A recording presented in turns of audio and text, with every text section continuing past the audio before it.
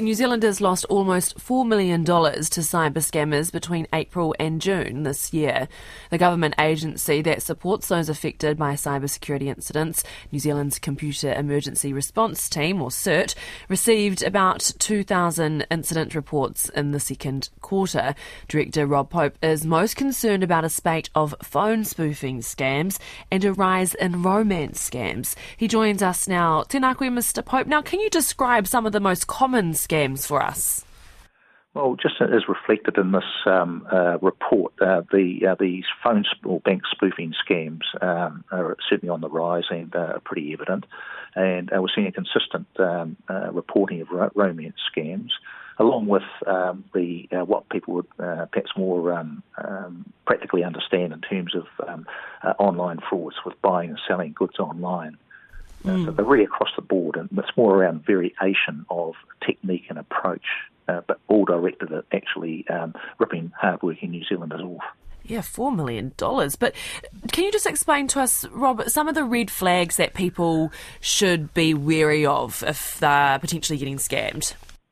Right. Well, just in relation to this latest approach around the bank spoofing, where first of all, they apply a very multi-layered approach. So scammers are using software to change bank numbers to look like they're coming from an actual bank to try and trick people into giving access to their accounts. And then they first use technology, just a software that changes the caller ID, and then they use a really essentially a mirrored image of bank script that come from call centres, and to make it seem more plausible. And then that's followed by a range of social engineering tactics to get a response, but particularly trying to panic receivers of these calls into taking action which they might not normally do. So it's quite a sophisticated approach, and as you've seen from the amount of financial losses, it's very effective. So who are these people? And forgive me, it does make me quite angry, and I think many of us know people who have been targeted.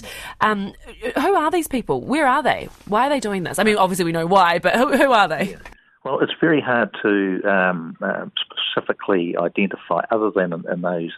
We are in a global economy, we're in a global environment, and the majority of these attacks occur from overseas, and they are normally very, very well-heeled, well-resourced, and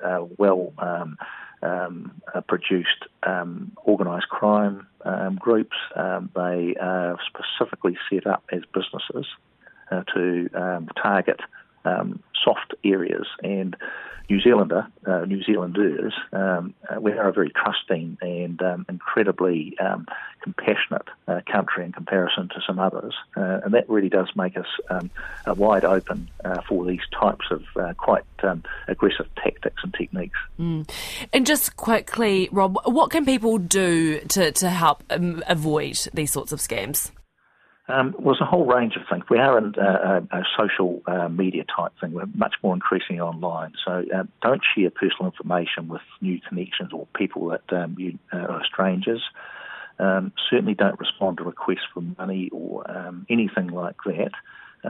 If people are pushing you to make a decision, just pause, think, and reflect. Is this actually a genuine request or call?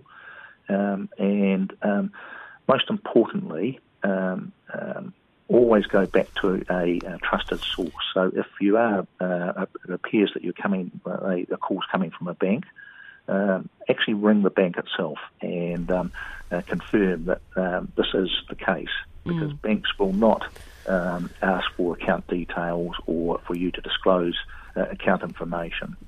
Oh, kia ora for your time today. That is Rob Pope, Director of the New Zealand's Computer Emergency Response Team, with some helpful tips there. Be vigilant online, whānau, they are everywhere.